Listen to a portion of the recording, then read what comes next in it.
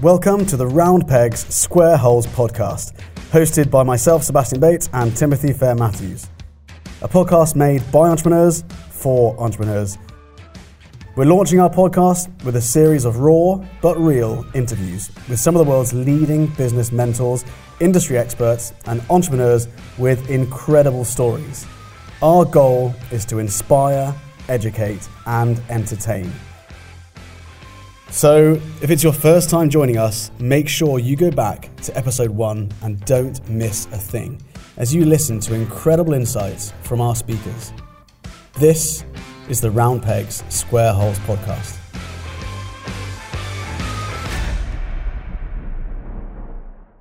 Guys, welcome back to the podcast. You're already joining us live either on YouTube, First and 10 Academy on YouTube, or on our Facebook group.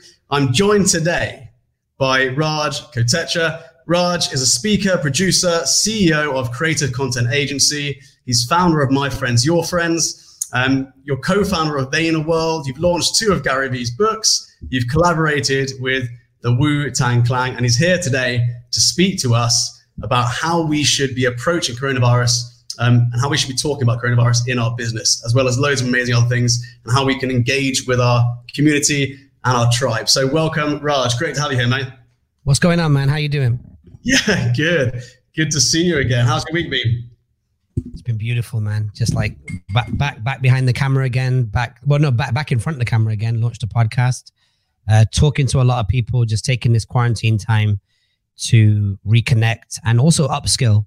I had a long period of time where I had people inside my organization that knew how to use my cameras and my equipment and new processes better than I did. And so it's just been reacclimatizing and getting my own skill level up. I think I was behind the boardroom table for too long and not in front of the camera enough. So, getting back to the old. So you using this time really just to dig into developing new skills, picking up some of the skills you used to have and getting back into your values a bit. Yeah, man. Just, shaking up, just blowing off some of that dust, really. Amazing. I started off as a one-man band and as a practitioner, and then transitioned into more consulting and more advice. And so it's nice to go kind of back to the essence again. And it's definitely going to put me in a better position to really know what I'm talking about even more on the practical side of for the agency and things like that. So 100%. So going back to the essence. So who is Raj? I mean, I've listed off some amazing things that you've done, and you've been around a while in the game. Let's be honest. You've certainly had an exciting couple of decades, really, mate. So who is Raj? What are you about?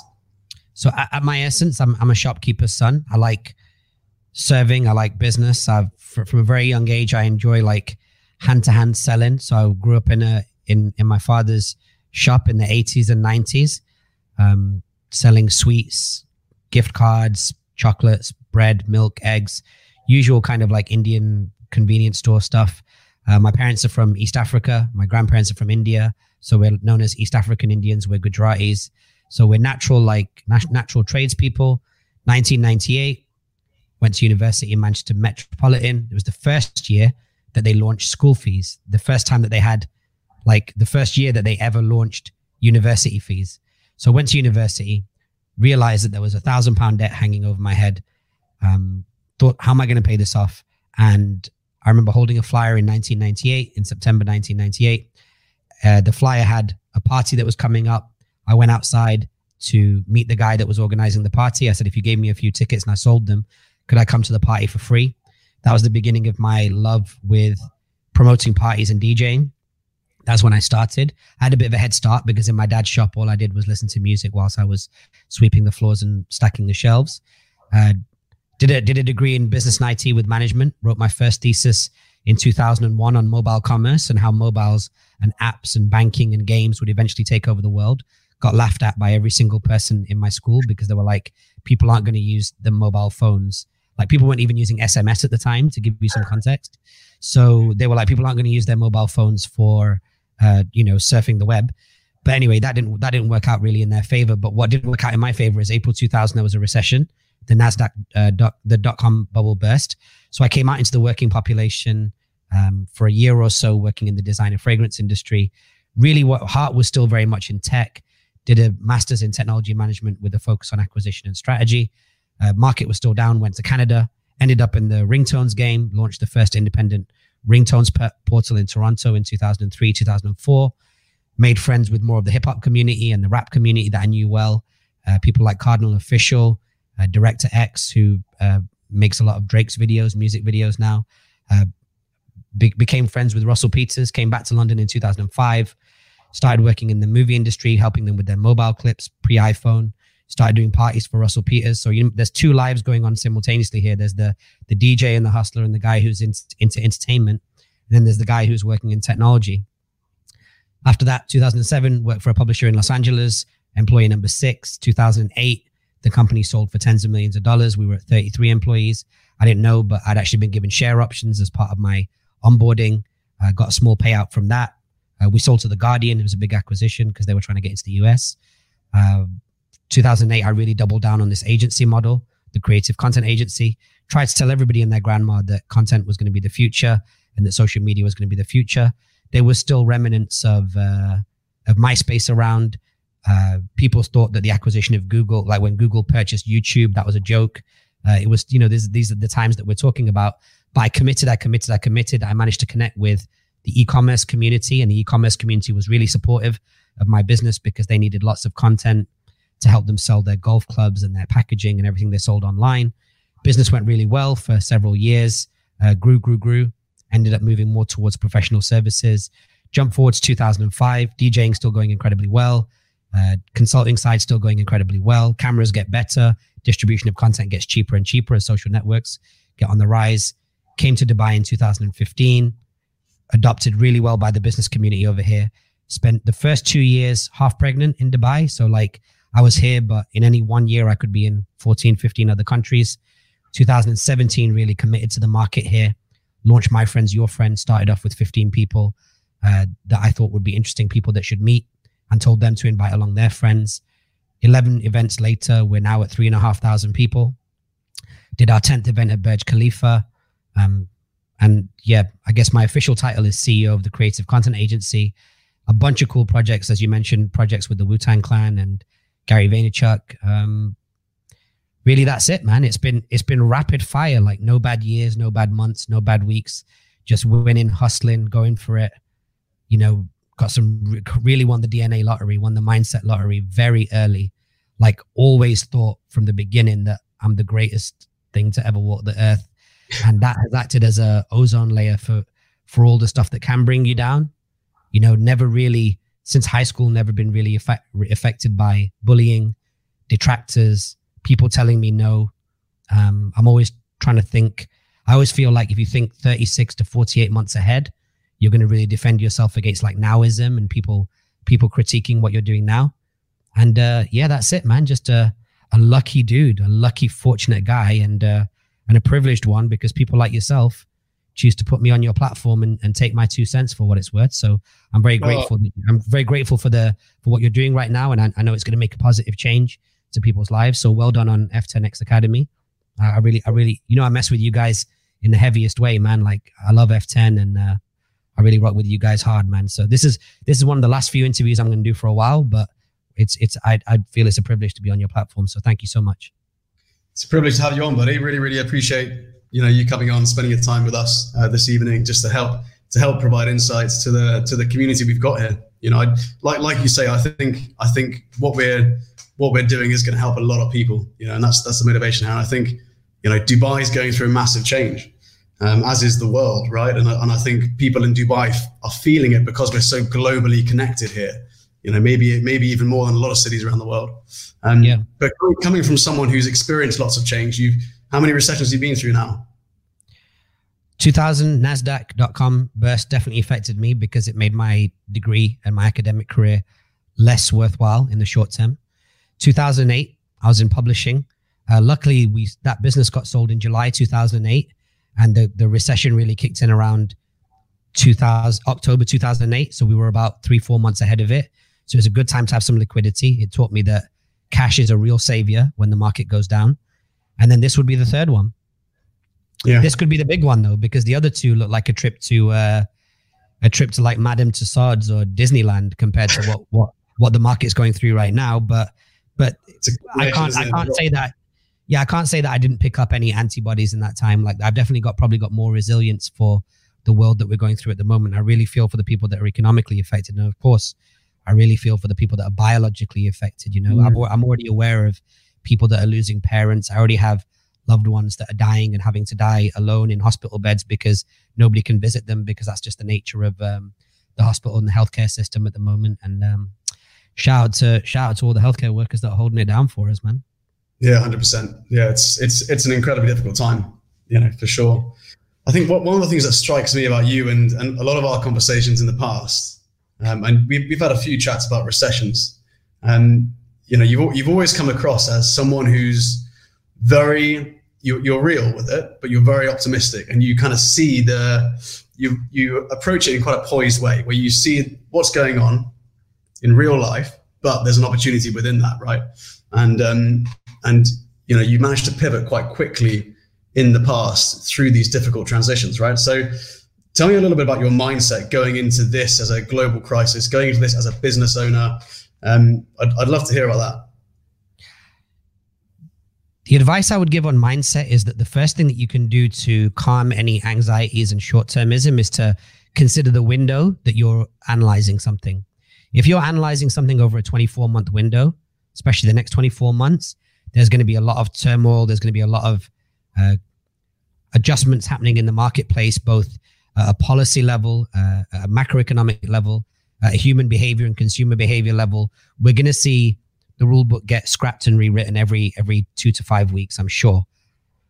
But when you look at things in a 5-year window, when you look at the future of 5G, nanotechnology, automation, healthcare, and then also the fact that I feel like a lot of governments, especially the UK government, isn't going to want to get caught with its pants down again in terms of its preparation for a pandemic. The National Health Service that's supposed to serve the health of the nation. If you say it backwards, National Health Service is to service the health of the nation, to ensure that the health is well serviced, did not budget for this much throughput and for this much pandemia, like this much of a pandemic. And so I don't think that they're going to want to get caught with their pants down again. I think that the system that they're going to build is going to be more resilient, and is not going to be about cost cutting and getting rid of people and not appreciating the people that glue the society together from a healthcare perspective and doing more for them.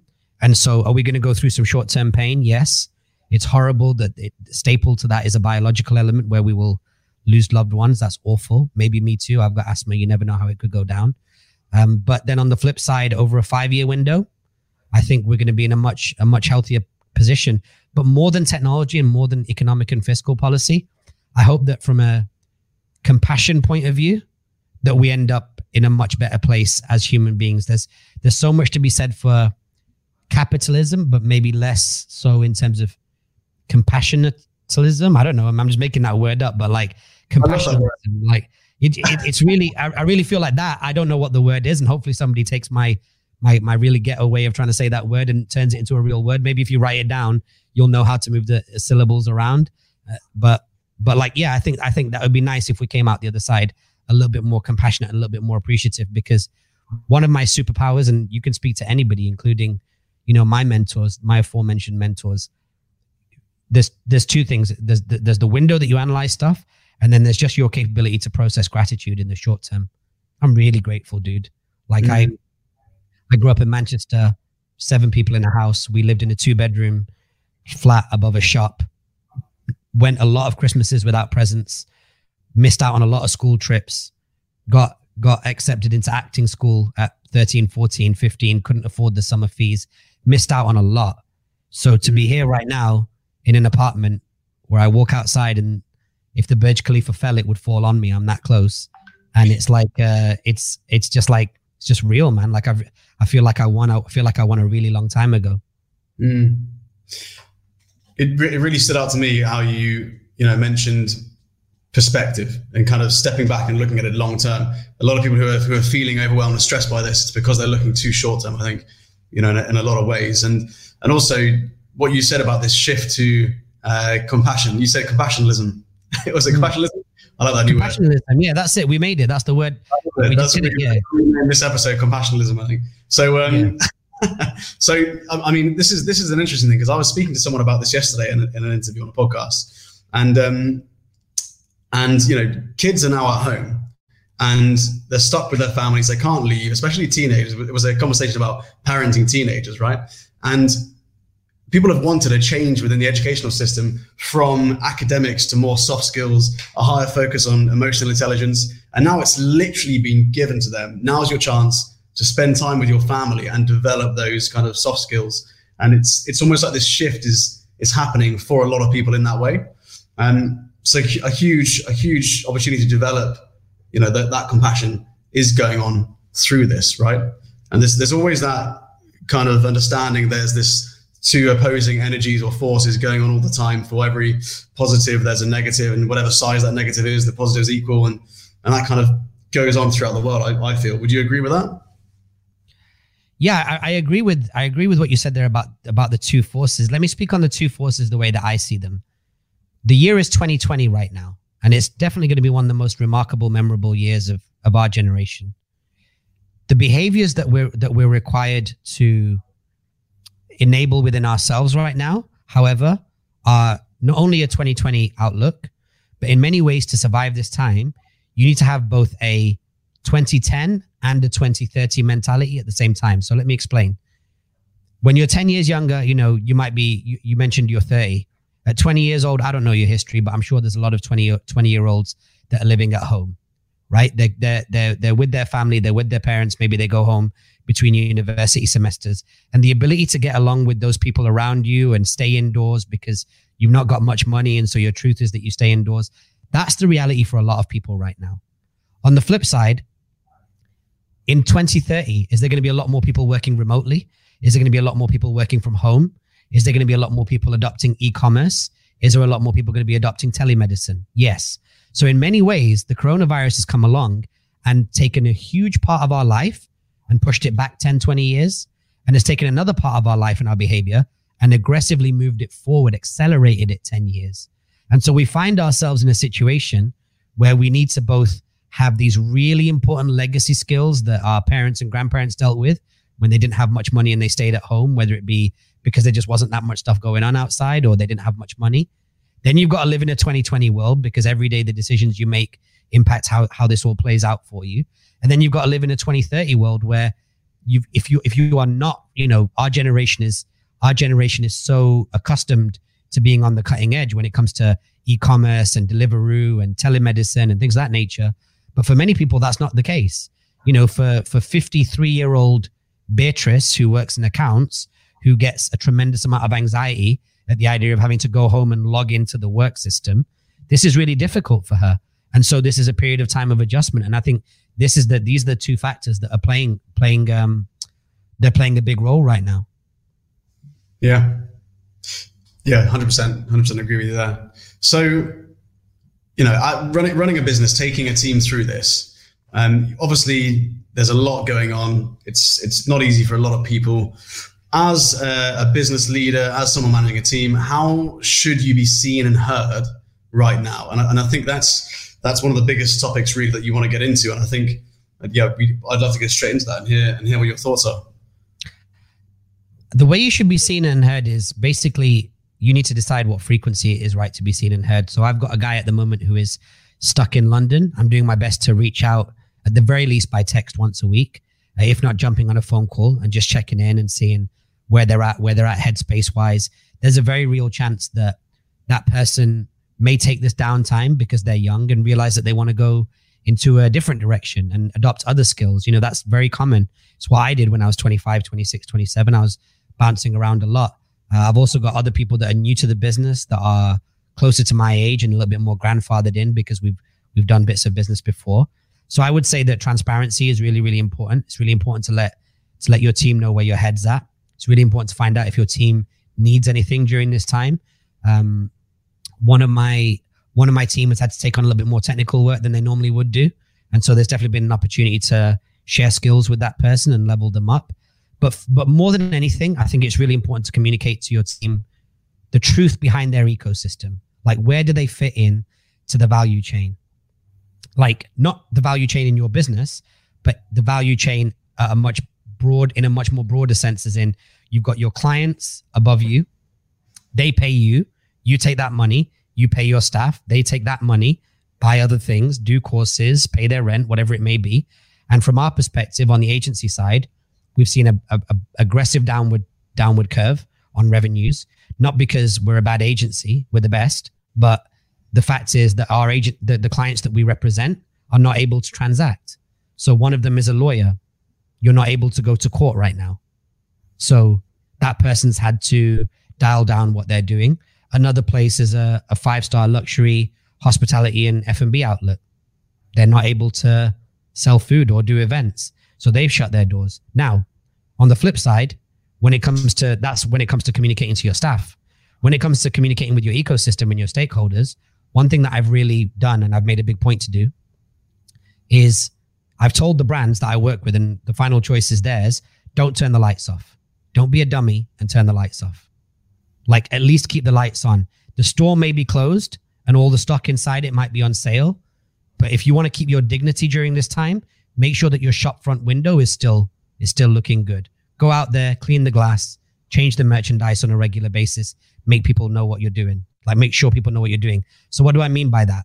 I'm talking about social media. I'm talking about content. I'm talking about picking up the phone and checking in on your clients, still keeping an eye on the things that continue to move in your industry, whether you like it or not. I'm in the content game. It's important that I know about any changes happening with microphones, radio frequencies, cameras, lenses, things of that nature. Like, don't turn the lights off. And I'll give you a very real example.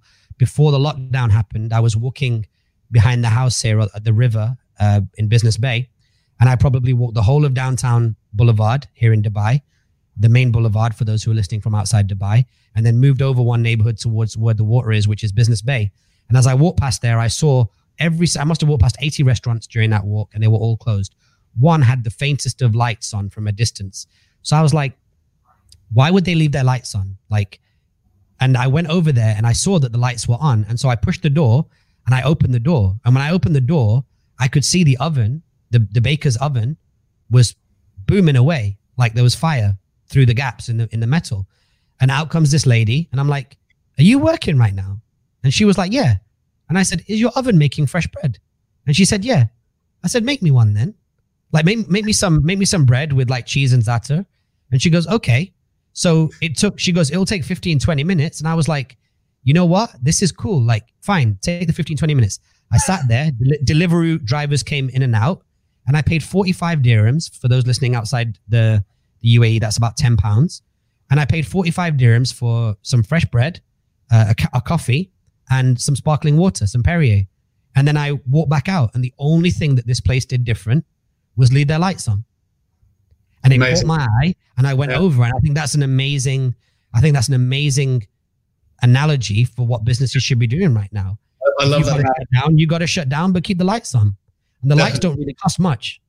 And I guess it all stems down to, we had JP on recently, and JP was talking about the psychology of sales in the last interview, and what he was talking about is very similar, I think, to what you're saying, which is basically keep that relationship going, right?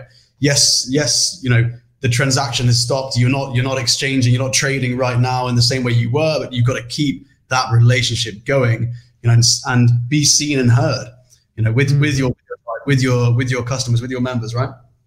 Yeah, for real. I mean, my first response to this from a business point of view and from a marketing point of view, obviously we're a content agency, so we're going to make more content. I'm an enthusiast behind content, so I'm going to personally make more content.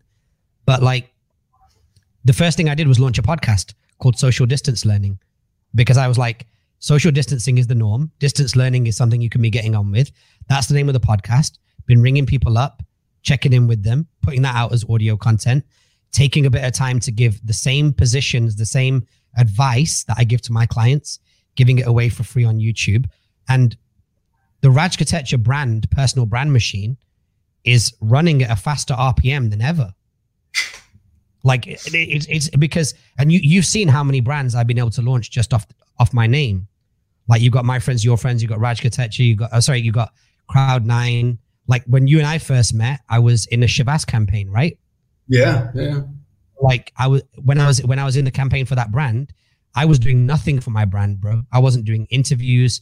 I wasn't out here doing anything. The only time you'd ever see me was at My Friends, Your Friends. Otherwise, I wouldn't even be out of the house. I'd be working. So if you imagine, when I'm putting nothing on my brand, I can go out and get a campaign for an international like liquor company, like liquor brand, and get covered in GQ or whatever magazine, Esquire magazine. So now when I turn it up because the market's down, I have to at least do what I was doing this time last year, right? I have to. So as the market goes down, I've got to fill that gap and fill that chasm with more heat, more creativity, more good advice, jumping on interviews, sharing with the community, checking in with, the people that have really supported and people that maybe don't even know me that well or don't know my business that well, and just reaching out and being like, normally I'm really busy, but now's a really good time to let you know what we do. If you need any advice, it's yours. Take it. Totally. Would you say, I mean, based on what you said, this is how I kind of feel, that you are more connected to people since the lockdown and making a greater effort to connect to people, and maybe even finding it easier now than you were before? I would say easier, but not a change in effort. It's easier because I've been quarantined for the last 4 weeks. So even as a response to nullify my own boredom, I might reach out to more and more people. But I wouldn't say that I'm more connected. No. I mean, if you see me at My Friends, Your Friends, the one that we did at Burj Khalifa, I probably hugged 250 people and took 60 selfies. Like my connection game is real. And you've got to remember, like, you guys got closed down, I think. So I think you got closed down, didn't you? You weren't expecting so many to rock up. The truth is that the valet was unable to take any more cars, which was a dumb move by them. Sorry? You need a bigger building next time. Yeah, we need a bigger building than the rooftop of the Armani in the Burj Khalifa for sure. But you got to remember, like when it comes to like my connections or the way I connect with people, like I said, I started off as a shopkeeper's son. So I sit behind the counter and John comes in and he needs 20 silk cut. And then Patricia walks in and I know what bread she wants. And then Lewis walks in and he wants to get some football gaming cards because he's collecting the stickers. Like, I like that high transaction, high frequency. Hi, how are you? Hi, how are you? That's in my nature. Then I was a promoter. Like in Manchester, I was literally a flyer boy and I'm 5'6". At the time I was really skinny, had acne and greasy hair with the side parting because it was like the 90s. And in the middle of the rain and the snow outside the Students' Union, I'll walk up to 15 girls, all which are way outside my league, looks-wise, and be like, hey, would you like to come to my party this Sunday? Like, I live for that connection. I'll fight. I'll put myself in a vulnerable position personally to make that connection with people. This was in the analog era when people weren't even sending SMSs. So if we're going back to that, but then you give me a smartphone in my hand, the connection's going to go through the roof. I guess what I mean by the connections being easier is that I feel all the cards are on the table now. People are having to completely pivot and change what they're doing because whatever was working before has just stopped. So collaborations and partnerships, people are making them daily, and I just feel there's so much opportunity now with collaborations that they weren't necessarily there before because people were so preoccupied, right? I wouldn't agree with whatever was working before has stopped. I think it's dangerous to do, like, I feel like I've been saying recently that if you go by a rule of thumb, you'll lose your thumb.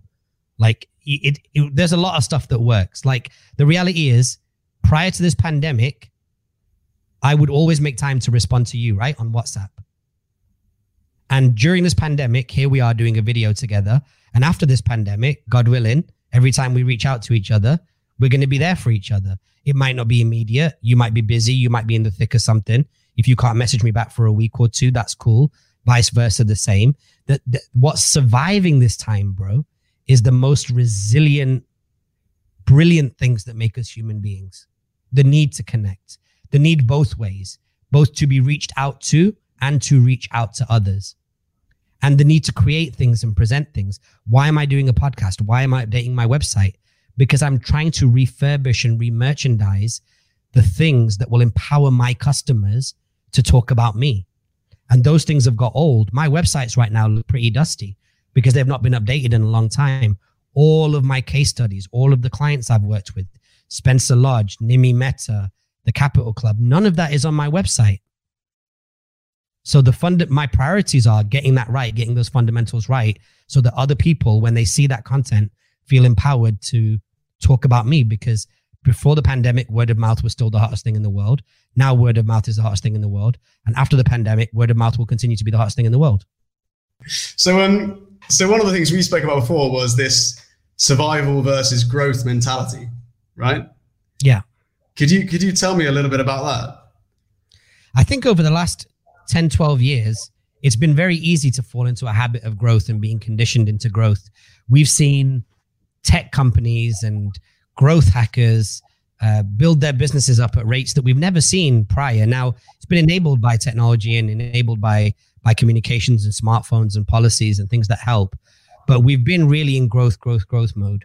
What you might, and growth, obviously, much like any forward inertia and forward momentum, requires fuel. It requires time. It can require money. But I think what a lot of companies need to do right now is look at their cash position and be like, if we want to play a 5-year window game here, what do we need to do over the next 6 months? And if in the next 6 months you don't double or triple your business, if in the next 6 months a client that you've been working on closing for the last 6 months, you don't close them, that's fine. Like in the last 18 months before my business, the agency side of the business hit a wall, we'd grown 5 times revenue in the last 18 months. Now we're probably down 80%. So we're kind of back to the first quarter of our trading again. So what are my priorities? If I deploy the same strategy that I did during the good times, my fair weather strategy, into a bad weather season, which is now, that money's not going to ROI for me the same way. So 18 months ago, when the business was growing, I might put $5 into the business and it'll kick back out 10. But if I put $5 into the business now, it might kick back out 1. Yeah, 100%. So my whole thing is, okay, what do we need to do? What from an OpEx point of view, what are my operational expenses? It's going to be basic salary, maybe reduced salary, no additional investment in equipment because we can't go on location and shoot and things of that nature. And maybe if we can just continue to keep our base costs in order, use it as an opportunity to upskill, because the market will swing back up. A lot of businesses will have been washed away. That means that we're going to come back into a very different supply-demand dynamic. There's going to be a lot more demand and very few people able to supply. And so we're then going to have a cash upswing. If anything, it could actually end up choking us because there'll be more demand than we can handle. But for now, it's not about growth because the ROI on $1 is not the same as what it was in fair weather times, which was as recent as 3 months ago. Yeah, definitely. I mean, it's, a lot of what you're saying, I totally agree with. If you can sustain this throughout the next, 4 to 6 months, and you can keep your overheads low, keep that mindset of you're surviving through this no matter what. On the other side of this, if you've been seen and heard throughout, you're in a much better position to kind of relaunch, right? Yeah. What do you think is kind of going to be the outcome for a lot of businesses here in Dubai? Do you see this being something which is going to leave Dubai with a lot less businesses opening and running, or how do you kind of see it playing out? I think one thing that makes it really hard to answer that question from my perspective is I've not really had the chance to check in with as many business people as I probably do when I'm outside every day. So do I know of any businesses that are closing? As of now, I've not heard of a single business that has chosen to close its doors.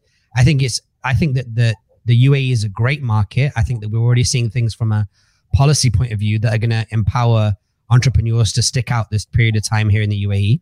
And namely the fact that visas will continue to be applicable all the way through 2020 is going to give people a lot of relief, because to the best of my knowledge, if your visas run out in July, you've basically got like an additional 5 months there where you don't need to cash flow that additional investment.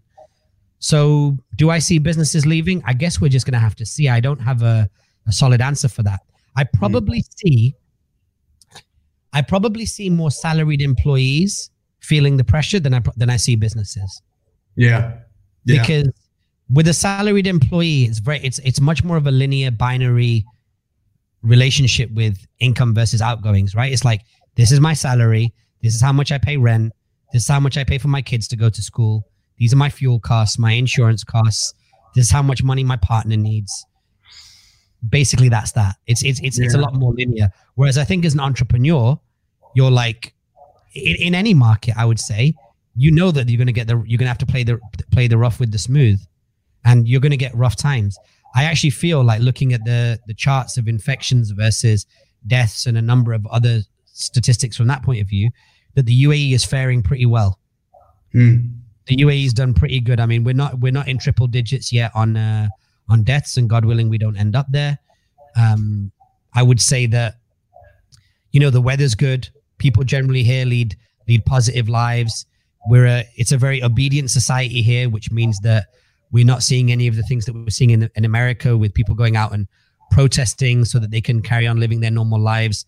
The connective tissue mentality between the economy and biology doesn't seem to be as strong, in the US and the UK as it is here. We kind of understand that we have to stay at home for the well-being of society. And if there's one thing you want in Dubai, it's for society to get back to an enjoyable place sooner rather than later. Because living when the times are good in Dubai, it's one of the best places to be, period. Yeah. I've often thought that, definitely. You've spoken about healing as well with me before, and how that was, you spoke about survival and growth. What about healing? What about it? Well, you mentioned that was something you wanted to talk about in terms of how businesses approach this and their mindset around it. And, are there some tips in terms of that, how a business should kind of heal from this? Oh, I'm sorry. Yeah. Sorry. So when I talked about surviving through this period and healing, okay, I understand. I apologize. Yeah. So what I mean is that when you're running at 100 miles an hour, one of the ironic downsides of an up market is that you're running so fast that it's like you're running through a forest, right? And you're doing really, really well. But occasionally, though you don't realize it, the odd poison ivy will scratch your arm, or the odd branch will cut you, or the odd snake will come up and bite your ankle. But because you're running forward, you're not realizing that all these things have happened to you. So you might have not had the chance to look at your bookkeeping protocols. You might have not had a chance to go through your cloud storage and get all your files in order.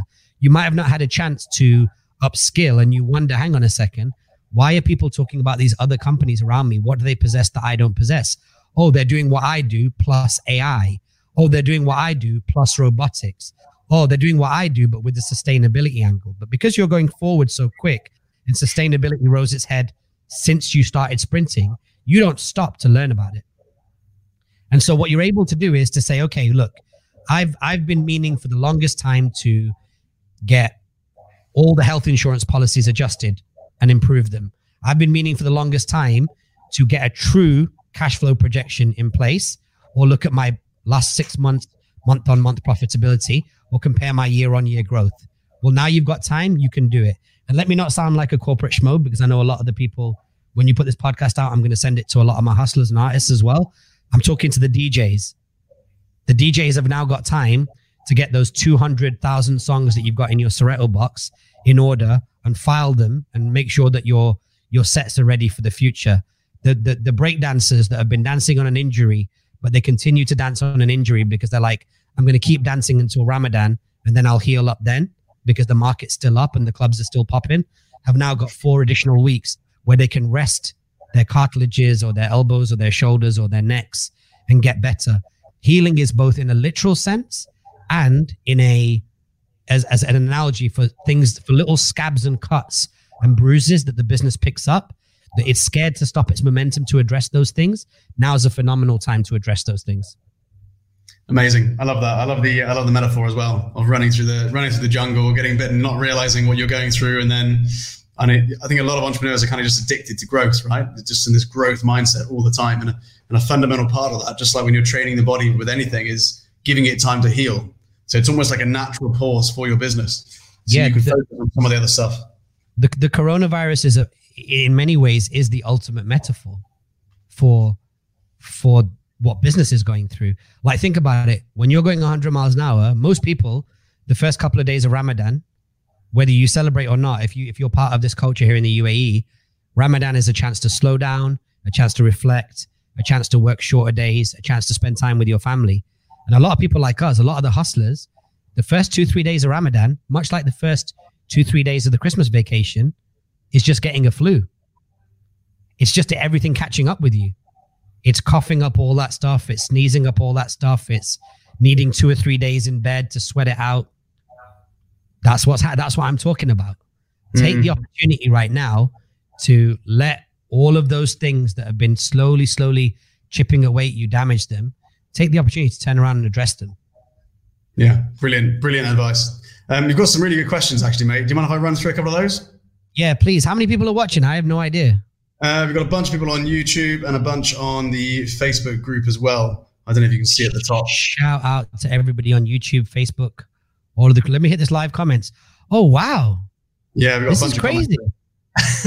Oh, this is amazing. Shout out to everybody who's engaging. Much love to all you guys. I just flicked over and saw the comments now. This is awesome. Big up, everybody. So we've got let me pick a couple if that's all right. We got one here from Sabrina. What's the best tip to adapt currently, Raj? The best tip. Try everything.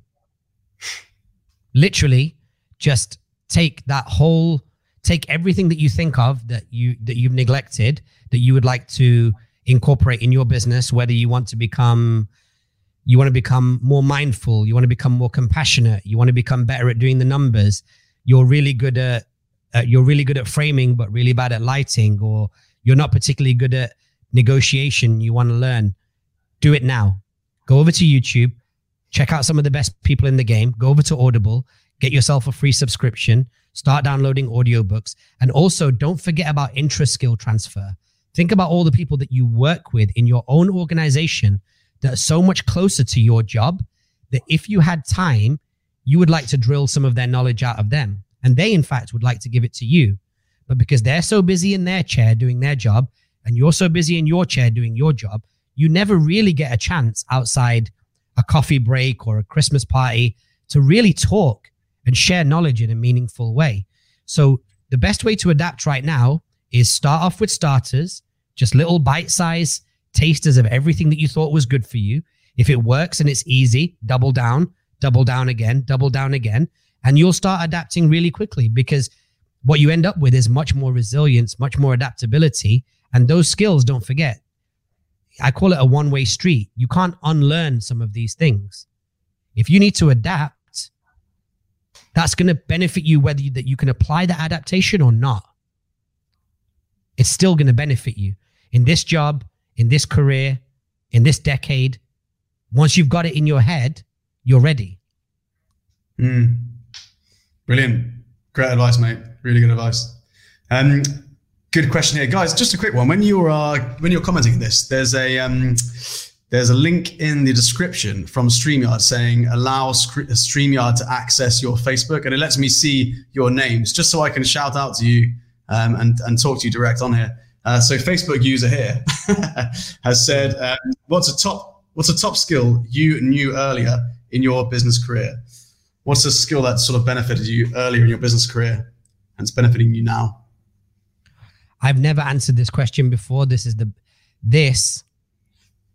If you peel back all of the layers of the onion and you get really, really, really to the middle of it, this is the one skill that I had, and I'll tell you how I learned it, that has honestly made me who I am today. And if you're a capitalist or you're about your money, has made me a crap ton of money. Manners. I kid you not. I remember when I was 13, 14 years old, it was the first time that my dad ever really let me go out, because 80s and 90s in Salford, being a brown guy, not always the safest. And I managed to persuade my dad that there is a conference, not a conference, it was like a trade show for speakers, like hi-fis, car stereos, things of that nature. And the train station was outside my dad's shop, and the conference was outside the train station that I needed to get to, a train station called Deansgate in Manchester. So I explained to him that, look, when I leave the house, I'll be at the train station in 5 minutes. Once I'm on the train, when I get out the other side, it's a 5-minute walk. I'll be at this place. I really want to see all these new speakers. I want to see all these new hi-fis. So he lets me go, and they've got a double-decker bus inside the conference, and inside that double-decker bus, the whole double-decker bus is kitted out with speakers. So I'm having the time of my life. First time I learned about JBL and all this other stuff. So I got a little bit of money to go and get some lunch. And I went to the cafeteria there at the conference center, and I got some food. And I remember getting some food, and I pulled up with my tray with my items on the tray. And there was like the equivalent of like a catering lady, like dinner lady style person at the checkout. And I said, oh, just this, please. And she said, okay, whatever it is, 2, 3, 4 pounds. I said, thank you very much. And I don't know if that was grandfathered in from like my days as a shopkeeper. So I spoke to people the way I like to be spoken to by my customers. And she looked at me and she goes, you know what? You've got amazing manners. You're going to go really far one day. And I was like, thanks. And I was like, wait a second. That's just me speaking normally and the way I was taught to speak. And yet that really, really resonated with her. And what happened is it became a cheat code. It almost became like when you're on a school picture and you stand up you stand up like, how do you say that? When you stand up on your feet like this, what's it called? On your tiptoes. Tiptoes, yeah. It became my tiptoe trick.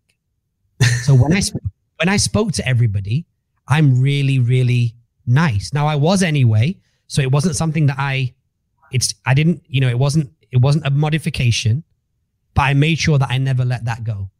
And I made sure that I'm always really kind, always say please, always say thank you wherever possible. I'm human. I make mistakes as well. But like that really has become one of the things that has absolutely, to answer the brother's question or lady's question, like that's the top skill.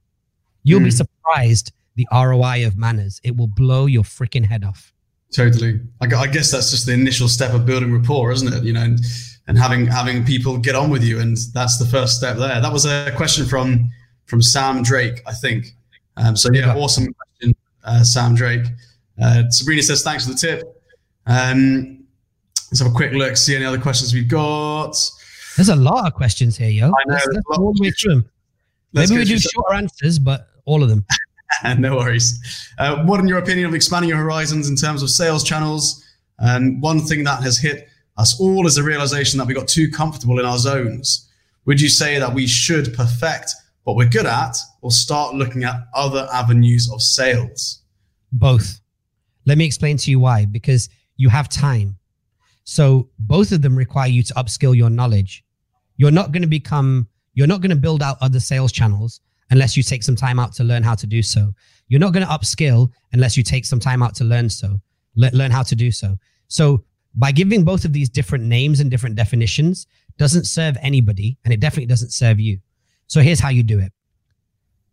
When it comes to upskilling, I already answered Sabrina's question, so I hope that helps that person with regards to just start off by taking little tasters of everything and then do more of what seems to be resonating with you. With regards to sales channels, one of the things that's made me a ton of money in the past is understanding sales paradigms rather than channels. The channels sit underneath the paradigms. I'll give you some examples. Number one, if you're not selling online, is there any option anywhere in the world to sell what you do online?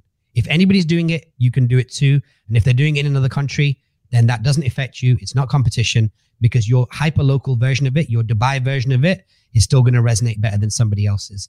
Number two, partnerships. If you're used to selling hand-to-hand, one-to-one, start looking a little bit higher up in the value chain of the ecosystem of the community that you sell to.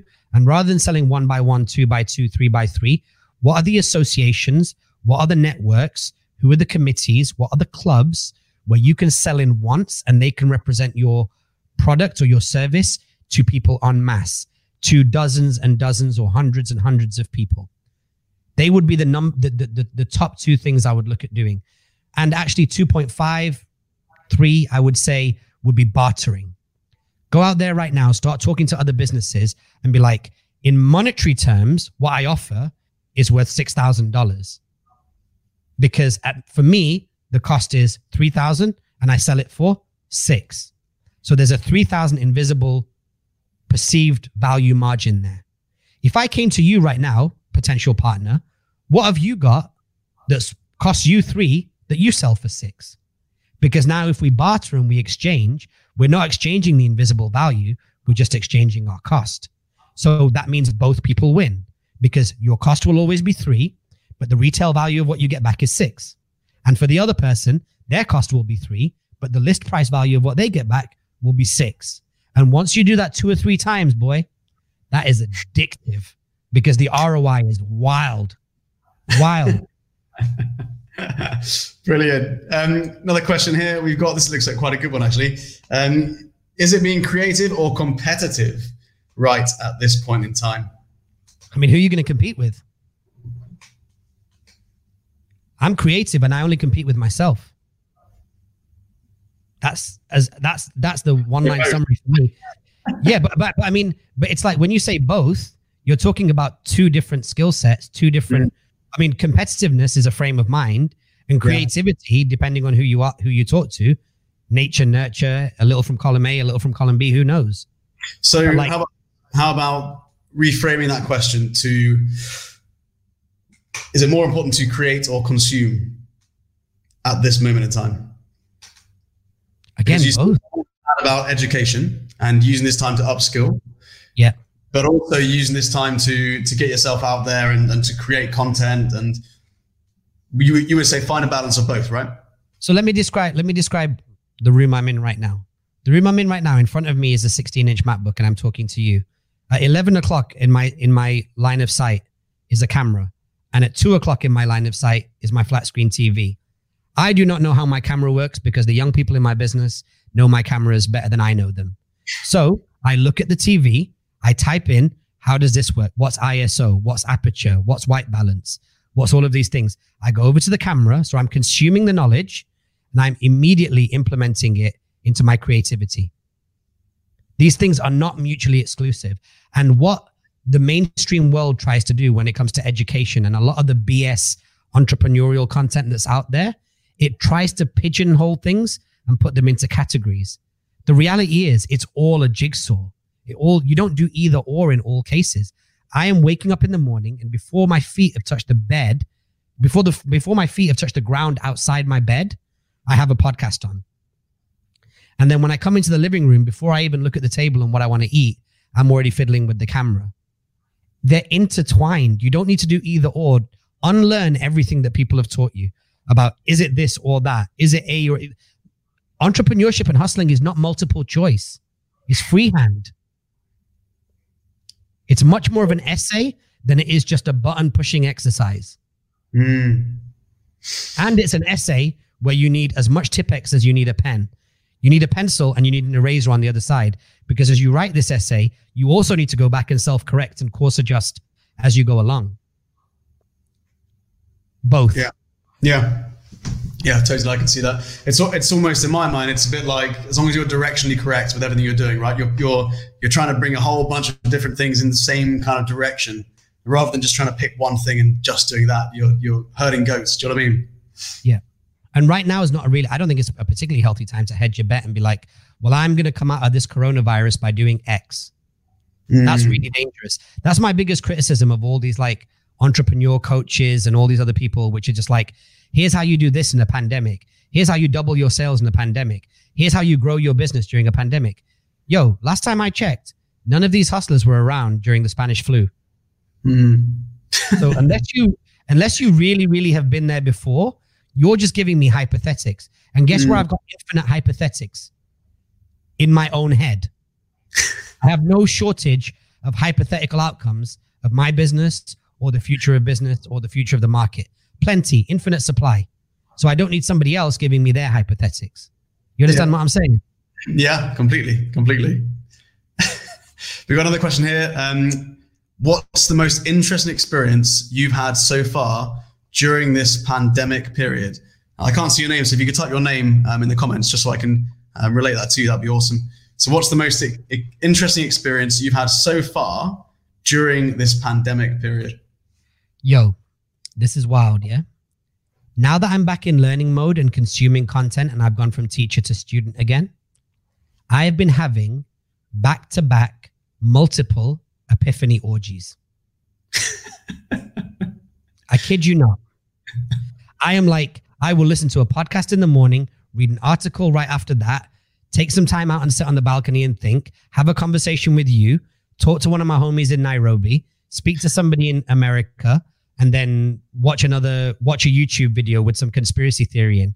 And the way that they all come together and fuse just causes this like climax burst moment where I'm like, yo, that's where the market's going. I got it. And I'm having them on a daily basis.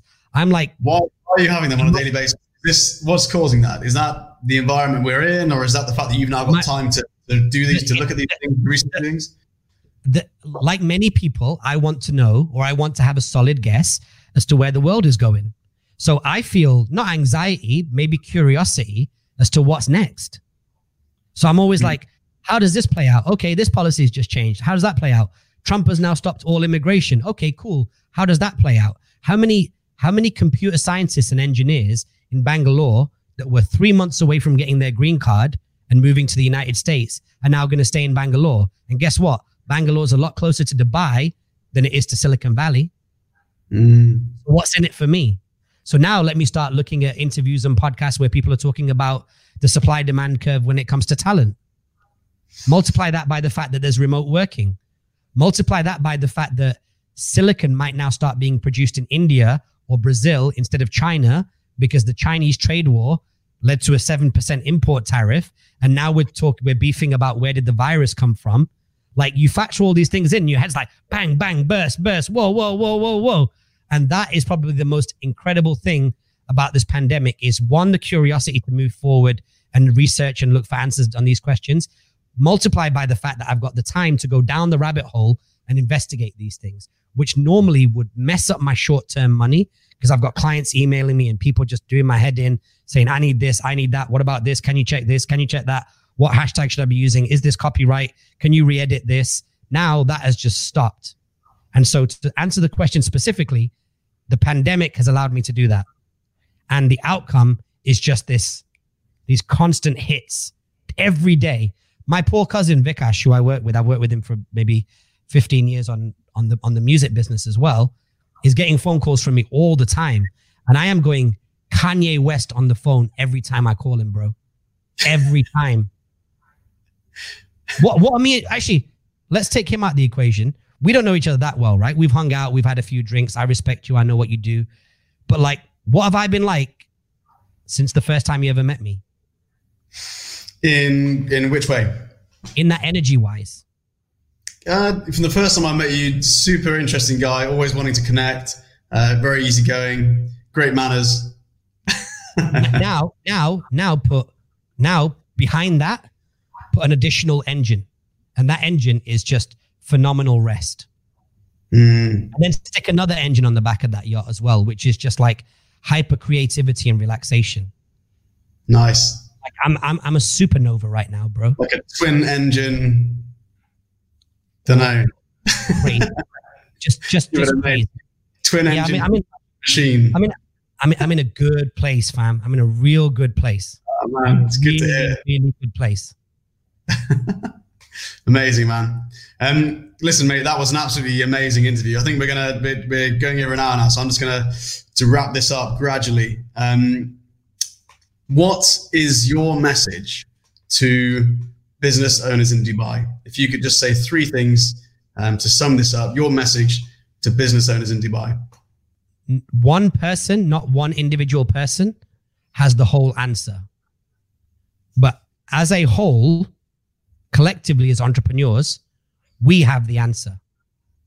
So please do things right now to connect, to build communities, to design committees and advisory boards and people that you trust.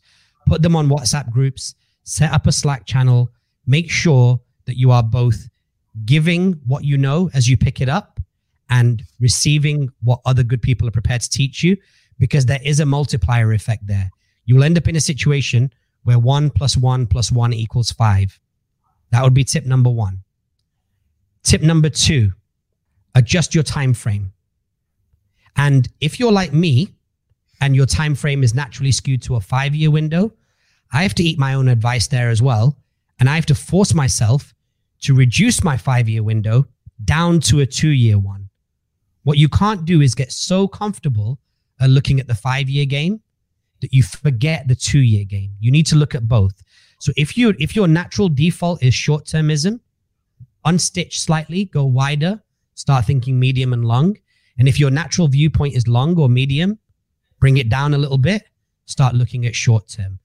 When we are all allowed to start walking around outside, whether it's for a couple of hours a day or just for a jog or whatever, I'm going to go to every population-dense metropolitan area in Dubai, whether it's JBR or any of the other neighborhoods, Karama, the downtown area, Business Bay, DIFC, this is my backyard. And I'm just going to walk and just take the energy in. Combine my exercise with how many shops are open, how many are closed, how many are boarded up, what are people wearing, are there any tourists here, which ones are stuck here, where are they eating, what are they doing? We know what the vibe is. We see it every single day. So it's very, very easy to notice the differences. Number 3 should have been number 1 to me, which is we're all now at the very top of like Maslow's pyramid. Like be present, take care of your loved ones, whoever you care about. Your family might be a bunch of assholes and you might not want to talk to them. Cool.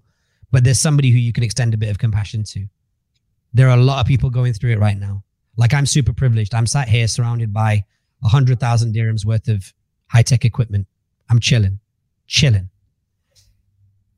Yet I'll sleep better at night knowing that I've checked in with somebody today who may or may not have the same things as me, but might just appreciate the company. I can talk to nobody for 48 hours, 72 hours, not speak a word, not use my own voice, and I'm cool.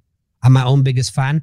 I've got a built-in studio audience inside my head at all times clapping for me, telling me I'm the best. But that's not the case for everybody. So there's always going to be somebody who's got less. Just try and reach out, hit them with that compassion. What was that word we came up with? Compassionalism? Yeah, compassionalism. Yeah, love it. Own that. Amazing. Really, really appreciate this, Raj. Brilliant interview, mate. I think our guys watching this on the YouTube and also on the Facebook group got tons of value. So really, really appreciate it, mate. Where can our followers here get a hold of you? Where can they follow you and learn more? Tip number 1 is that my DM on Instagram, which is at Raj Kotecha, RAJKOTECHA. You'll see it because the team would have tagged me on this video stream. That my DM, my inbox on DM is the same as hitting me on WhatsApp or SMS. That's the number 1 best place to get me, because at any one time, there'll be 5, 6, 7 messages that need to be responded to. I take time out every single day. It's addictive to me. It's like a video game. I always hit everybody back. And then another thing to do, if you really want to connect, is inside the DM, send me a 1-minute voice note. It helps me so much when I can hear your voice, the texture, the tone, the cadence. I can really understand what your priorities are, and I can answer in a much more meaningful way, and I'll send you a voice note back. However, caveat, that doesn't mean send me 15 voice notes, which is what everybody tends to do unless I say it. Send me 1-minute voice note. Let me know who you are, where your head's at, and then we'll just kick it off from there. That doesn't mean that we can't do 15 back and forth, but just hit me like this, let's ease me in a little bit. And if you message me on there, then I'll message you back. Most people are shocked by the fact that I do message everybody back. I take great pride in it. And if I can help anybody, I will. And I just wish everybody and their family and their loved ones the best of health. And over the next 24 months, 36 months, we will turn a corner. And I hope that we can all, come out the other side and celebrate and enjoy life together. Amazing. Guys, that was Raj. Amazing interview. Thank you so much, buddy. You know where to get him. It's Instagram. Send him a 1-minute voice message, and we'll make sure you guys have his Instagram in the comments of this YouTube and Facebook group as well. Cheers for coming on, buddy. All right. Peace. We really hope you enjoyed this episode. If you want to be the first to get access to our live interviews, then head over to f10x.com to apply to be a part of our online community.